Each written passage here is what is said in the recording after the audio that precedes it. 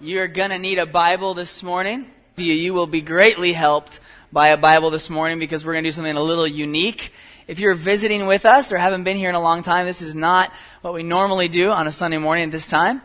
But we did just finish the book of Joshua. Last week we had a reading service. And thank you to all the readers who helped us charge through that long book.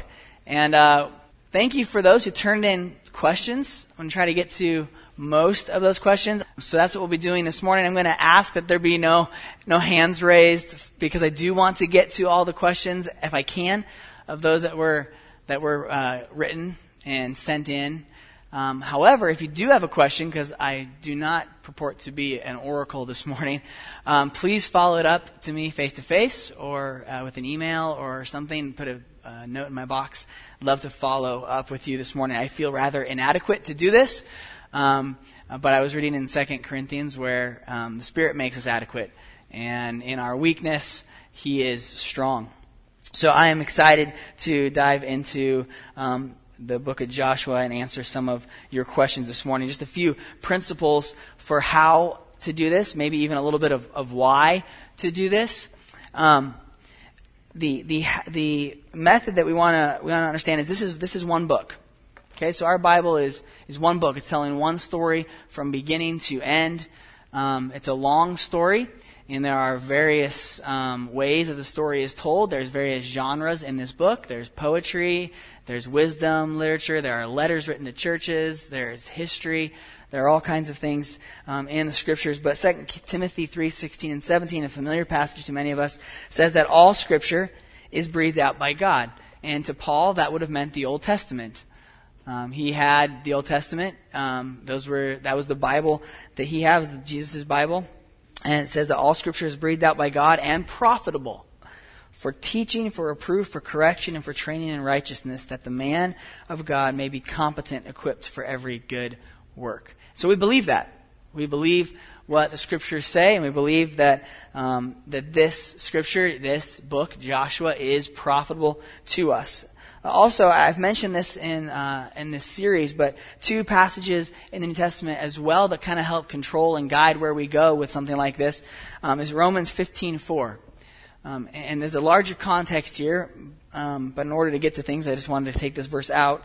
Paul says, "For whatever was written in former days was written for our instruction, that through endurance and through the encouragement of the Scriptures we might have hope." So one of the things I want to do this morning is to give us hope, is to help us understand that we have hope through the Scriptures, and that these Scriptures were written in some way, shape, or form to us and for us. 1 Corinthians 10:11 says something very similar. "Now these things happened to them as an example," them being the children of Israel, "but they were written down for our instruction, on whom the end of the ages has come." And so God, in His plan, worked through many men to leave a record of the people of Israel, and then God's people, the church, in the New Testament. And one of the greatest miracles of history is the book that you hold in your hand. That this book, with 66 books written by more than 40 men over a period of 1,500 years, is one story, one book, superintended and guided by the Spirit of God to come into your lap right now. So what an incredible thing. And so I'm going to pray, and I'll put the questions up on the screen. You have basically a blank sheet in your notes. That's just for you to do whatever you will to indict me with the words that I say by writing them down. So just try to keep up in that way. All right? Put your hand down, John. All right, let's pray. Lord, thank you for this morning and this opportunity. God, I pray that you would guide us. Pray that you would help us.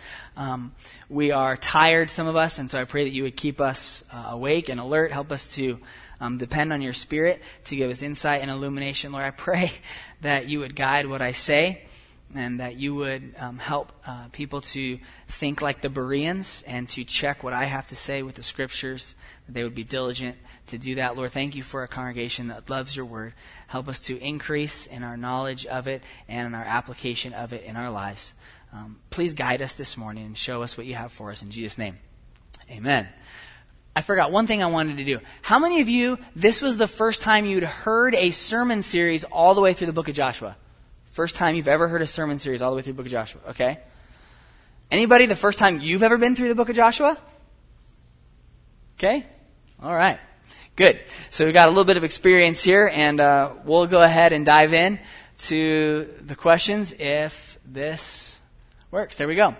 Someone asked this. Many places in Joshua it says, and the Lord spoke. Did the Lord speak in an audible voice to Joshua, or how did God communicate with Joshua? Our understanding of the Scriptures is that God has communicated in various ways to His people, but for the most part, the vast amount of times that this appears in the Scripture, I think we are to assume that God spoke in an audible voice to people. So you open up Joshua 1, and the first chapter is God speaking to Joshua. God very well could, and in some places does, communicate in visions and in dreams.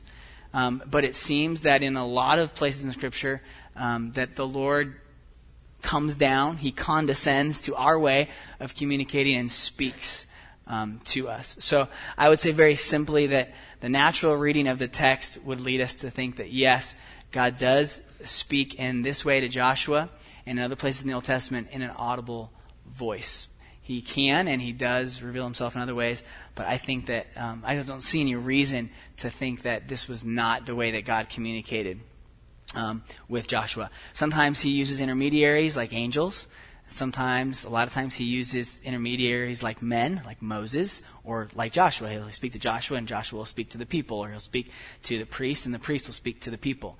But there are times, even in the Old Testament, when God speaks to the children of Israel audibly. Very rare, but a few times that happens. And you'll remember even in the New Testament, at Jesus' baptism, at the transfiguration, that God actually speaks. His voice is heard by those present. So that's how I would answer that question. Question number 2. Someone asked, is it true that Jericho has never been rebuilt to this day? And this is where you need to open up your app or flip in your scriptures to the end of Joshua chapter 6. All right, so Joshua chapter 6. This is where this question comes from.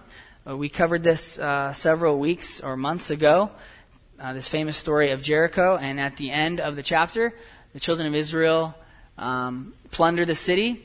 And they burn the city with fire and keep the precious things for the Lord. Rahab the prostitute and her family are saved. And then at the very end, the second to last verse, verse 26, says this: Joshua laid an oath on them at that time, saying, "Cursed before the Lord be the man who rises up and rebuilds this city, Jericho.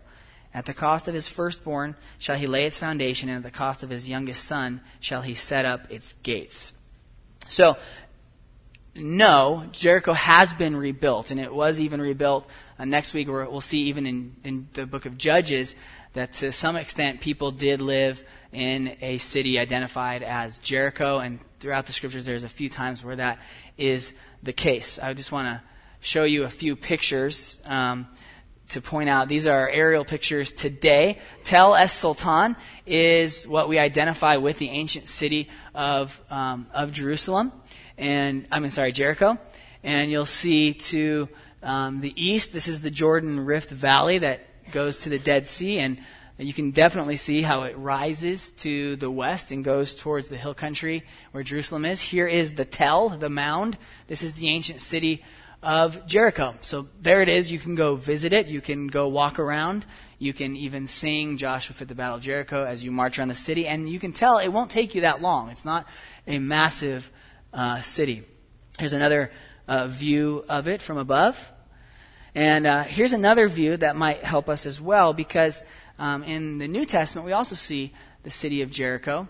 But there are basically 2 or maybe even 3 Jerichos. So you can see how small the cities were at the time. And so sometimes because of a spring or because of a water source, because of a better defensible position, city would be built in the same location but just a little ways off. So even King Herod in New Testament times built his city right over here by a water source coming down from the mountains to the Jordan River.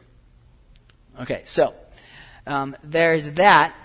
So what Joshua actually does is he's laying a curse down on anyone who's going to rebuild the walls of the city.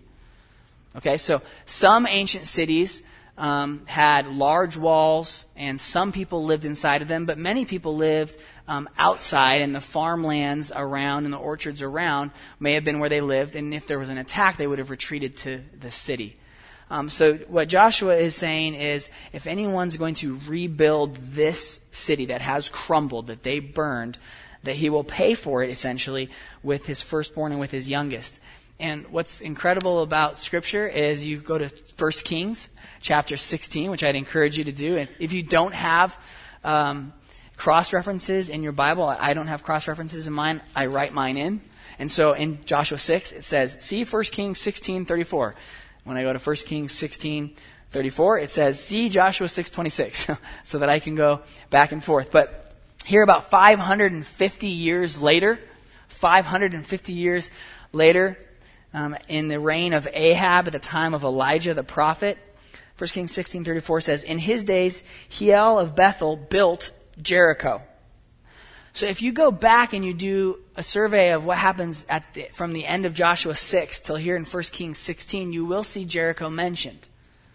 Okay, but it seems that it was a small settlement, or that people lived in and around there without rebuilding the city itself. But here at the end of 1 Kings 16, we see that it's being rebuilt. He laid its foundation at the cost of Abiram, his firstborn, and set up its gates at the cost of his youngest son, Segub, according to the word of the Lord, which he spoke by Joshua, the son of Nun. And if you're reading fast through the Scriptures, you're going to miss that. But there it is. Boom. With one verse at the end, a historical footnote, it might seem, but also a picture of God's keeping his word. God faithful to the word, the curse that he spoke through Joshua 550 years before. Jericho is a city now. You can see it behind me on the screen. It's a small city. It's one of the most ancient cities on the face of the earth. When you drive in to the city, it says the oldest city on earth on their little welcome to Jericho sign. But there it is. There's Jericho. You can go visit it. And that's my answer to that question. So I hope that is somewhat of a help to you. Question number 3. Someone asked, I would like to know more about Caleb's promise of his daughter and the giving of the upper and lower springs to his daughter in Joshua 15. Was there significance to getting off of her donkey? That's a very interesting question. So if you go to Joshua 15, it's kind of right in the middle of some of those long lists of names as the tribes were given their allotments. But this is related to Caleb. And in chapter 14, we meet Caleb again, and he asks Joshua for the land that God had promised him 45 years before. And then in chapter 15, the tribe of Judah, of which Caleb was a member, receives its land. And so in Joshua chapter 15, from about verses 13 to 19, there's a little note here on a specific thing that happened during the allotment of the land. And so the question becomes more of what's actually happening here. Caleb goes and attacks the land that the Lord has given to him, that Joshua has allowed him to go. And he is attacking land where the sons of Anak lived, and these were the giants in the land that 45 years before, the 10 spies who disagree with Caleb and Joshua had shuddered and shaken, and they came back to the camp and said, we can't take it. There's giants in the land. And Caleb and Joshua said, no, we can. The Lord is with us. And you'll remember that in chapter 14, Caleb says he's just as strong and ready to go as he was 45 years before. So you have an 85-year-old man who's just itching to go to war and get his land, set up his ranch. And here we get a little historical note on what happens. And Caleb actually offers a prize, in one sense, of his daughter to anyone who can go up and lead a charge and attack the stronghold. David does something similar to this when he takes Jerusalem. Saul does something very similar to this when promising his daughter to anyone that can defeat Goliath. And so this is somewhat of a custom we see in the Scriptures. And so Caleb's giving, this might just seem really vulgar and base, but he's giving his daughter as incentive for attacking the land. Hey, any young man want to get married to my daughter? You want to become a part of my family? Go ahead and take the land. If you can, you get a wedding. Okay? So that's what's going on here. Othniel, who who we'll read about next week in Judges, captures it, and Caleb does what he said, and he gives Achsah, his daughter, to his wife. And then we get this interesting note in verse 18. When she came to him, she urged him to ask her father for a field. So it seems that she's urging her husband, Othniel. And then she herself gets off her donkey, and Caleb said to her, "What do you want?" She said to him, "Give me a blessing, since you have given me the land of the Negeb. Give me also springs of water." And so in the Negev, in the south of Israel, this is a wilderness land. There's not as much water, and so it's good to have a spring on your land. So Daddy gave her and her new hubby some land, but she maybe, from what we can tell here, wants a better water source, and so asked Dad for a little bit more land and asked for the springs. And she gets off her donkey. I don't know what that means. It might just be a historical note that she rode up on a donkey and got off and asked. We might be seeing just the great faith of Caleb reflected in the great faith of his daughter, who has the guts to go up and ask for more land, and Caleb gives it to her. So I don't think there's any special significance. I don't know of any cultural custom about getting off the donkey that has any significance to that text. All right? Okay, question number 4. This is a very good one. Does Joshua serve as a type of Christ? If so, how does Joshua resemble Jesus? And is there an element of spiritual conquest modeled? A type, for those of you that have never run across this, is taken from a Greek word, tupos, that means pattern or example. In fact, it's used in the New Testament that way. So when Paul says that he's to be an example, or that Christians are to be an example to those around him, he's using this word type, be a type. In biblical studies, it's meant to see something in the Old Testament, a person or a place, or sometimes an event, that is prefiguring or foreshadowing something that is to come as God rolls out his plan of redemption. So if you read the book of Hebrews, you'll see a lot of this kind of thing. The author of Hebrews spends a lot of time talking about the tabernacle and the altar and the sacrifices. And in those, he leads us from the Old Testament law that God gave and leads us into seeing how Jesus fulfills those things. And so the sacrifices are a prefigurement, are a shadow that they're realized in Jesus. And so when Jesus comes along, we go, "Oh, look at that. Look at the altar, and look at the sacrifice, and look how Jesus is like a lamb led to the slaughter. Look at how he is like a Passover lamb." And so we see kind of these patterns in the Old Testament that are rolled out and completed or filled in the New Testament. Now this can also be really dangerous. So you can have people that find types everywhere. And so my exhortation would be, if you're ever reading about types or dealing with these things, if the New Testament tells us it's a type, that's really helpful. Okay, there's a type. And from the places that it does tell us, we can kind of get a little example and pattern of how to find them. General rule of thumb, I don't think we ought to read the Old Testament overly concerned about finding types, but when they're revealed to us or shown to us in the New Testament, we ought to take note and go look them up. The big reason that this is asked is because, I didn't include this in the question, is because Joshua and Jesus are the same name. Joshua is the Hebrew name and Jesus is the Greek name. So if you were walking around with Jesus in New Testament times and you spoke Hebrew, you would say, "Hey, did you hear Joshua's teaching? Did you see Joshua heal that man? Did you see Joshua go to the temple and overthrow?" So that's Jesus and Joshua, same exact name. Same exact name. So the people in the time of Jesus it would have just been natural to them. His name is Joshua. Because of the different languages and because of how it comes across in English, we have a difference, Joshua and Jesus, but they're the same exact name. And so that would lead us to go, is there a connection here? And I think that it would be in line with us to say, yeah, there's something going on here. However, the New Testament only makes one mention of anything like this that I'm aware of, and that's in the book of Hebrews. So if you'll turn there really quickly, I just want to show you this. Hebrews chapter 4.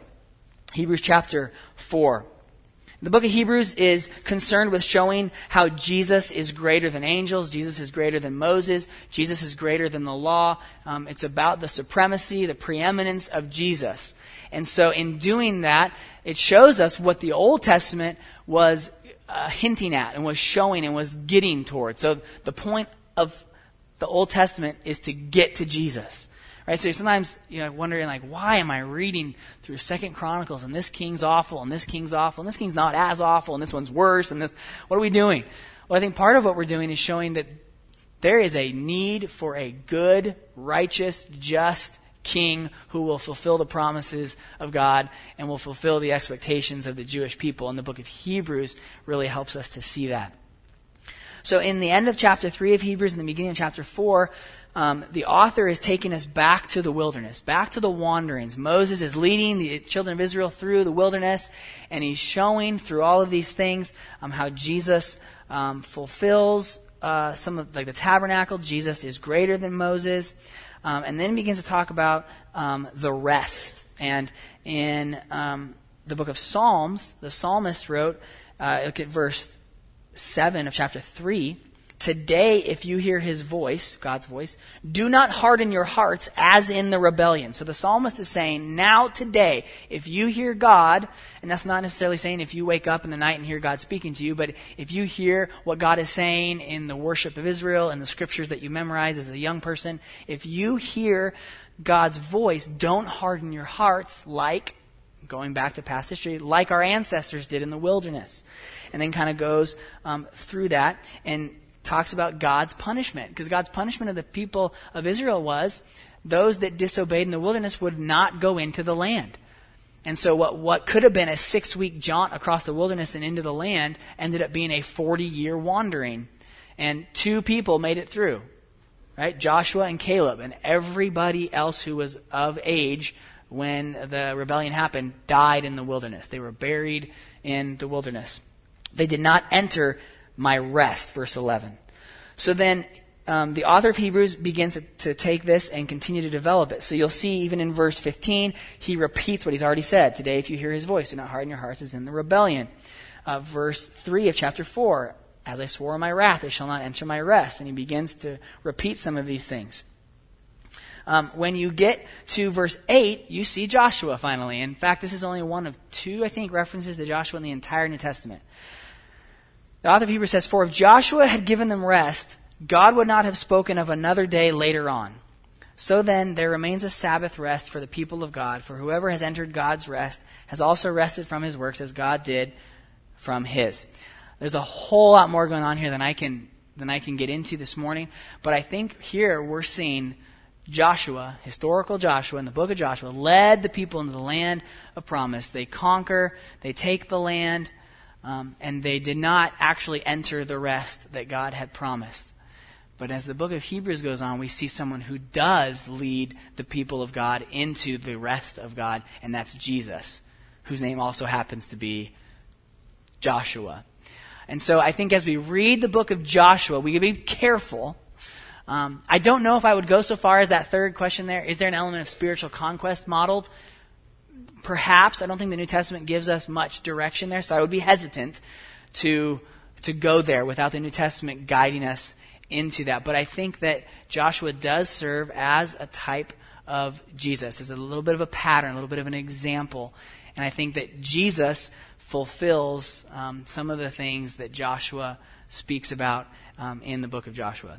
So if that's totally confusing, please write me a note and say, that was very confusing, I didn't understand, and I'll try and see if I can do better in personal correspondence. Okay? Next question.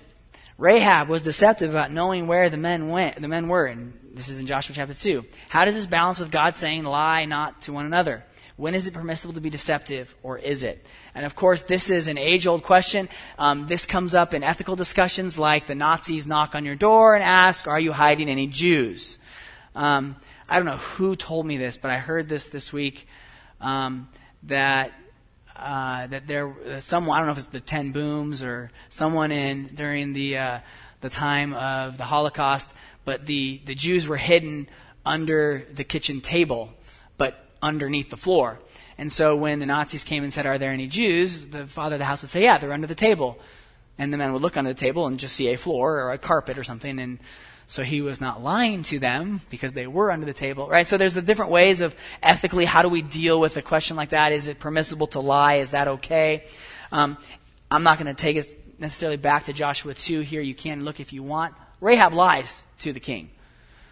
She lies to the king about where the men are. I went back and listened to Pastor Ron's message, and Pastor Ron gave basically 4 options for how to deal with this, and there are different views. And so maybe at lunch today you guys want to talk about this and kind of role play through this. But here are some of the things that Pastor Ron told us. There's one way of resolving this called conflicting absolutes, or the lesser of two evils. And basically, if you're given 2 conflicting principles, 2 things that are in absolute confliction, they can't be resolved. It's either you lie or you kill, essentially, is what the issue comes down to here. Which do you do? And this principle, the conflicting absolutes or the lesser of 2 evils, is you commit the lesser sin. And so this would be commit the lesser sin, repent of your sin, and God will forgive you because you were serving a higher good. Okay, so to save life, you committed a sin by lying, but you'll confess your lie and God will forgive you. Okay, so that's one view. Another one, it's called graded absolutism or hierarchicalism. So there's a hierarchy of sins. There are greater and lesser, so it's very much related to the first one. But basically, this one says if you commit a lesser sin in order to serve a greater good, it's not actually sin. So it is not sin to sin in order not to sin. Okay? So that's another view. Another view is called non-conflicting absolutes. And this one would say that there's always a third way. They would say it's false to say it's either lie or save the spies.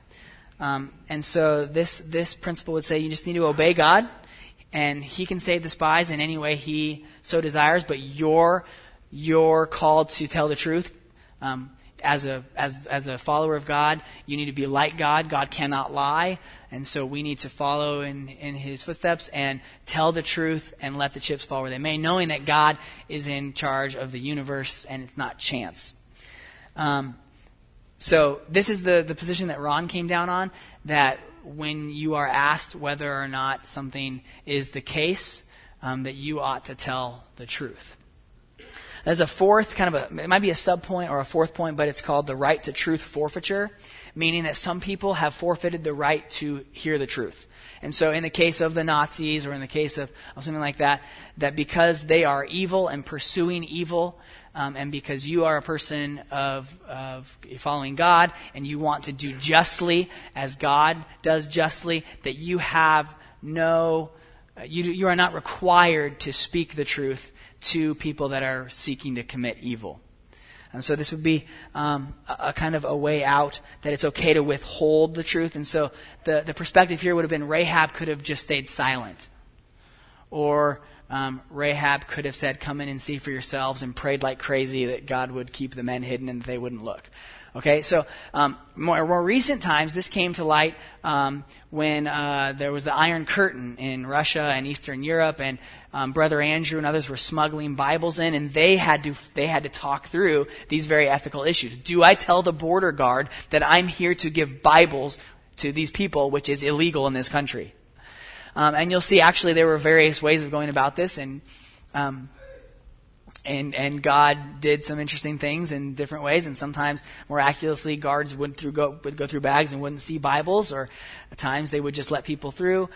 So this does have some real world application and comes into play. I think I would agree with Ron that the Bible calls us to be truthful, and we reflect God's attributes, God's attribute of being truthful by telling the truth. That's easy to say, sitting in a church with a microphone on. When the guards are in your house, or when they're pulling your wife away from you or taking your children, I don't think there's a rational, cool way to think their way. Hold on, what were those 4 steps? But I think that God rewards those who have faith in Him, and that is what Rahab is commended for in Hebrews chapter 11. She's commended for her faith, and she was a new believer, if we want to label her that, and she exercised her faith in taking the spies in. And so if you look in Hebrews and the book of James, she's actually commended for bringing the spies in. She's never commended for lying. The Bible does not say, way to go, Rahab, you lied so the spies didn't die.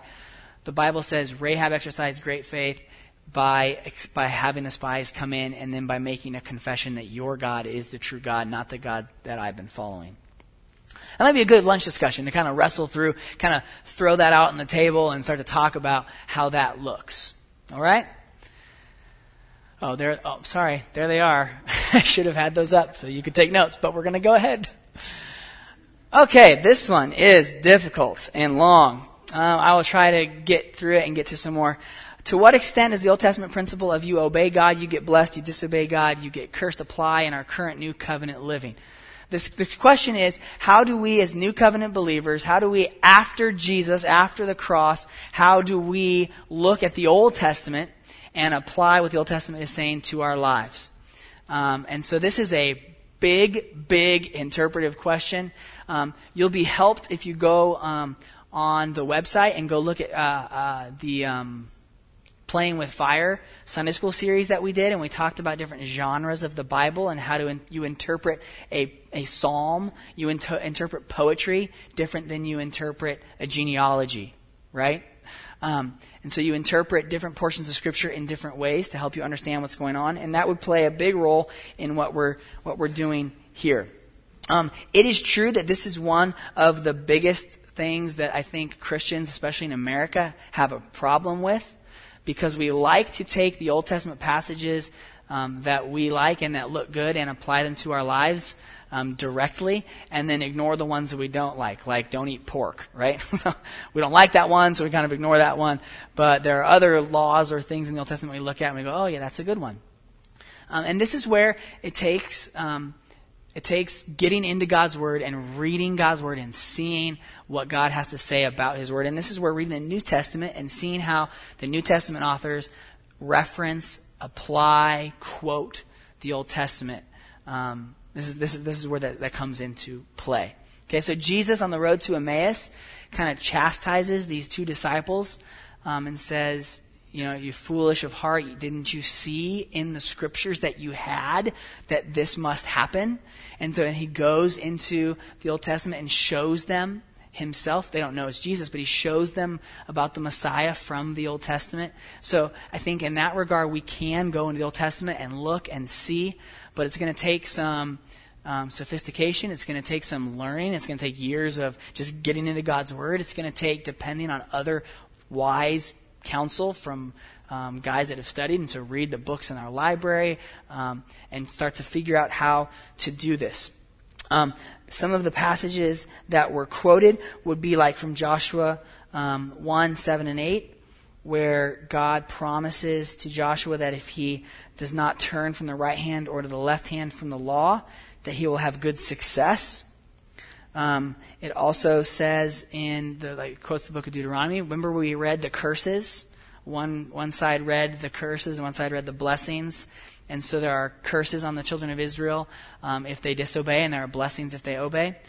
I think one place I would go to answer this kind of huge overarching question is that the Old Testament does not seem to me to be that cut and dry. It seems that this is a little overly simplistic, because I would look at people in the Old Testament like Job, who does obey God, and yet seems to have a pretty horrible life for a while. Look at David, who's anointed by Samuel. He defeats Goliath. He becomes Saul's armor bearer. He becomes the greatest general in Saul's army, and then he spends 10 years of his life on the run from King Saul, who's trying to kill him. Right, so I don't think that David gets anointed with oil and goes, you know what, someday I'm going to have to run for my life for 10 years because God's anointed me to be the next king. So I think there's a little more nuance, a little more gray in the Old Testament. Look at Joseph. Right, Joseph might be a little naive as a younger brother, but he's certainly not a wicked person who's turning his back on God, and yet he's sold into slavery. When he resists another man's wife coming on to him, he's thrown in jail. When he interprets a man's dream and that man gets out of jail, that man forgets about him for 2 years. 13 years of Joseph's life are in slavery or in prison. He didn't turn from God in those times. And so I think that we can find examples on both sides of the aisle. But I think the biggest distinction we need to make is that the promises in the Old Testament are first and foremost to a specific people living in a specific place in a specific time. Okay, so when God is dealing with the children of Israel, he is dealing with a family that he chose. God did not choose the Assyrians. He did not choose the Babylonians. He did not choose the Egyptians. He chose the Israelites. And so when he is dealing with a people that are, they constitute a culture, they constitute a specific religion, they constitute a nation state in some ways. And so the Old Testament is dealing with a people living in a specific place that need laws on which to live. What do we do if we accidentally kill this guy? What happens if my daughter gets leprosy? How do we think about farming? And so those are issues that are dealt with God's people in the Old Testament. When Jesus comes in the New Testament, and he begins to prepare the way for the gospel to go forward to the Gentiles in the book of Acts, there's a pivot in history. The way that God works pivots and it moves. It's a new covenant. It's a new era. In the book of Hebrews, it starts with God spoke through prophets, but now in these times he's spoken through his son. And so there is a paradigm shift at Jesus. And now what we're dealing with, how many of you are Jews? Any Jews here this morning? Any Jewish blood?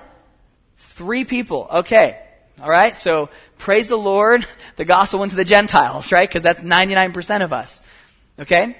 But when the gospel did go out to the Gentiles, now we're not dealing with a single nation. Okay. Now we're dealing with the nations. And so God begins to shift the way that he is working. So when we read the Old Testament, we are reading about the children of Israel first and foremost. So we understand first what it meant before we understand what it means. Does that make sense? We have to know what it meant to them before we can appropriate it to our lives. So Jeremiah 29:11 is a great example. Right? For I know the plans I have for you, plans to prosper you and not to harm you, give you a future and a hope. Okay? That's a great promise. It was not promised to you. Now I think there's a general application that does God know the plans he has for you? Certainly. Are they to prosper you? In the end, yes, very much so. You get God and eternal life. But if you read the verses around that verse, Jeremiah is speaking to an exiled people who've been taken away from their land and are now living apart from all the promises of God. So the Jews are now living hundreds of miles away in modern day Iraq, and they've got to be thinking, how do we do this? The temple's gone. The ark's gone. Who are the priests? Who are the Levites? What happened to the northern tribes? How do we worship God? How do we follow God's law and God's instruction? And Jeremiah gives them a promise. In fact, in the verses before that, he tells them to stay there in Babylon. Prosper there. Work for the good of that city. Because if you work for the good of that city, you'll work for your own success. So he begins to tell the people that are in exile, here's what's going on, here's the harsh reality. And then he says, but God does have a plan for you. He knows the plans he has for you. And so specifically, that promise is first and foremost to a specific people in a specific place at a specific time. And then there's secondary application to our lives. And so we would do that with the Proverbs too, right? When we go into the book of Proverbs, the Proverbs are not promises, right? Raise up a child in the way. Wow, I totally butchered that one, right? And when he is old, he will not depart from it. Anyway, I mean, is that struggle for anybody? When they're old, they have departed from it. You've seen it. Well, it's not a promise. It's a generality, right? It's a proverb. It's saying generally this happens and this is what happens, right? So if you're frugal with your wealth, you'll still have it. Right? That's a general principle that is most of the time true. Unless you get robbed or unless you live in a society where there is no justice system and where there's havoc, okay? So that does not mean you say, you know what, Lord, I stewarded your money well, and when the warlord came in and destroyed our village, your promise failed. Well, no, the proverb was a general way to live by. It's an axiom to live by. So when we read the Old Testament, we're reading a book that was originally written to a specific people in a specific place at a specific time. which is why the men in this room have violated the law by shaving the sides of their head, why many of you have had sausage in the last week, which is why many of you are wearing clothing of 2 different kinds of material, and you're in violation of the Old Testament law. Right? So this is what we have to deal with when we're reading the Old Testament. I think we do value the Old Testament and read it. It is a book for us. I like to say this sometimes. It wasn't written to us, but it was written for us. Right? So it wasn't written to us, but it was written for us, and you could argue about how that comes across. But I think in general that is true. Jesus, his Bible was the Old Testament. Jesus quotes the Old Testament. And the New Testament writers help us to see the Old Testament, in a proper New Covenant light. So we as Gentiles, most of us, can look at the Old Testament and see, okay, so this does not apply anymore. But that does not mean there's nothing in it for me. Right? That doesn't mean there's nothing in it for me. It might mean you have to dig a little. It might mean it's not readily apparent. I do think we ought to not think that if we do right and obey, that we will always be spared from any trouble. In fact, I don't think the people of Israel believed that either. I don't think God's promise meant there would never be any miscarriages or that there would never be any accidental deaths, because the law makes room for accidental deaths. Right? So you wouldn't move into the land of Israel as an Israelite and say, well, we're obeying God, God's blessing us, but this child was born with this kind of disability. Right? That doesn't mean that God is making life perfect for the Israelites. It means he's blessing them, generally. Okay. If you're totally confused, please talk to me afterwards. Here's a good one. Joshua 22, the altar. Remember this? The east and the west and almost a civil war. Well, come back next week, okay? Because I looked in multiple resources, and I don't have an answer for this question yet. But I'm going to be preaching on Judges next week, and the question deals with Joshua and Judges, so I'm going to try to answer it next week. Okay, so what do we do with this altar business when God actually tells Gideon in Judges 6 to build an altar and to offer a sacrifice on it? And it seems that Deuteronomy 12 and Joshua 22 say that can't happen. So we'll get back to that next week, Lord willing. Oh my goodness. Okay, well, I've got a minute to answer these last 2. How does God's command to wipe out the Canaanites line up with his desire that none should perish? Or Jesus' command to love your enemies? It doesn't seem like God gave the Canaanites a chance. Related to that, this is a fantastic question. I'm somewhat frustrated I can't get to it, and I'm somewhat relieved. Just being honest. How do we explain to an unbeliever, that's the key phrase there, the difference between ISIS's violent killings in the Middle East right now and what we read in Joshua? Right? So this is an apologetics question, right? You Christians say this, that that God is love and that Jesus came to love people and this, but look at your Old Testament. Look at all this wickedness. Look at all this genocide. Look at all of this. How can you even justify this in the face of militant Islam as the same thing as Christianity? Okay? So that would be something that is said. And this is something that you should wrestle with. God does say some pretty incredible things about who they were to slaughter and who they were to not allow to live. Okay? Principle drawn from Romans 1.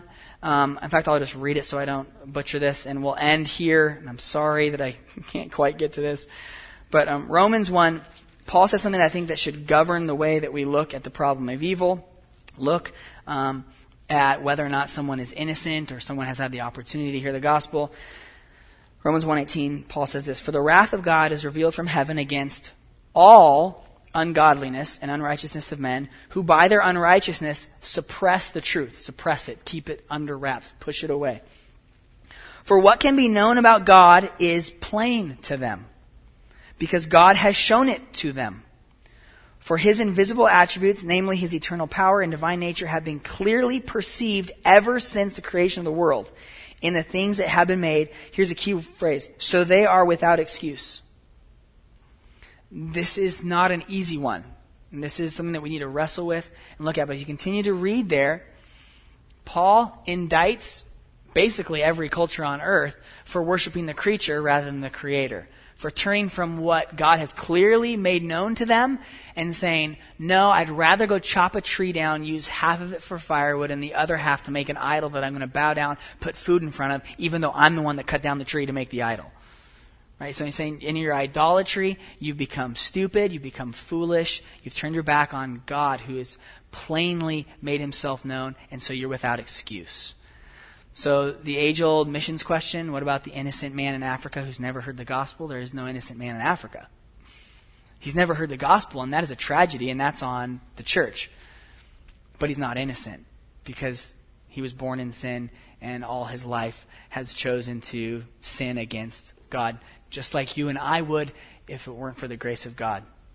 There are vast differences between jihad in the Muslim faith and what's going on here in the book of Joshua. For example, I'll end with this. This is an isolated time when God tells the people of Israel to take out the Canaanites so that they can move into the land that he has given to them. And it is given to a specific time. The Christians in the Crusades totally butchered these scriptures and made them apply to themselves, and they would go and wipe out and free the land of Canaan from the Muslims. We have no mandate to wipe out anybody or to advance the gospel by the sword. The beauty of Christian missions today and for the last 2,000 years is that men and women have been willing to die, that they've been willing to take their families into harm's way to tell other people about Jesus, and they've had their throats slit, they've watched their spouses die in front of them, and they've done it because Jesus loves the whole world.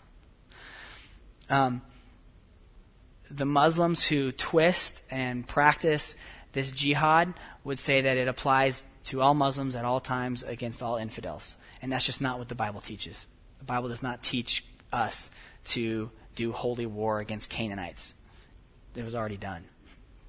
Okay, so that's not going to solve the problem. That's not going to convince the atheist. But that's a place to start and to begin to think about these things. There is a difference between Christianity's claims and Islam's claims.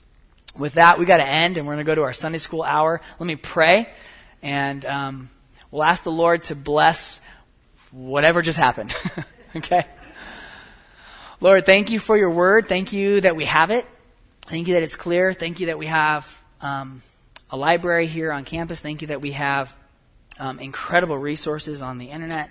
Thank you that we have the freedom to read and to study, and in this country that we have the freedom to debate. Lord, I pray that you would help us to be voracious readers of the Bible because we believe and know that it is your words to us, that you have spoken and you are speaking through the Bible to us. Lord, help us not to ignore that gift. Help us to be careful where we derive our authority from, that we would not derive our authority from the news or from other sources, but that we would derive authority from your word. Lord, guide us as we do have questions. We do have doubts. We do have struggles. We do come to things in the Bible that we just don't understand and cannot reconcile.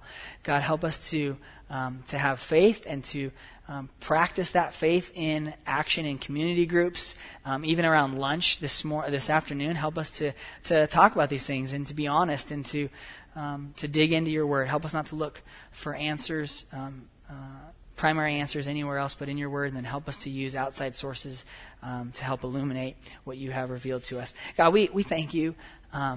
We thank you that though we don't understand everything and though there are difficulties in the scriptures, that we are crystal clear on the fact that you loved us and you sent your son to live in our place, to die in our place, to rise, to promise us that we will rise just as Jesus did. And one day we will not wrestle with these things because we will see you face to face and we will have the best Q&A time of our lives. In Jesus' name, amen.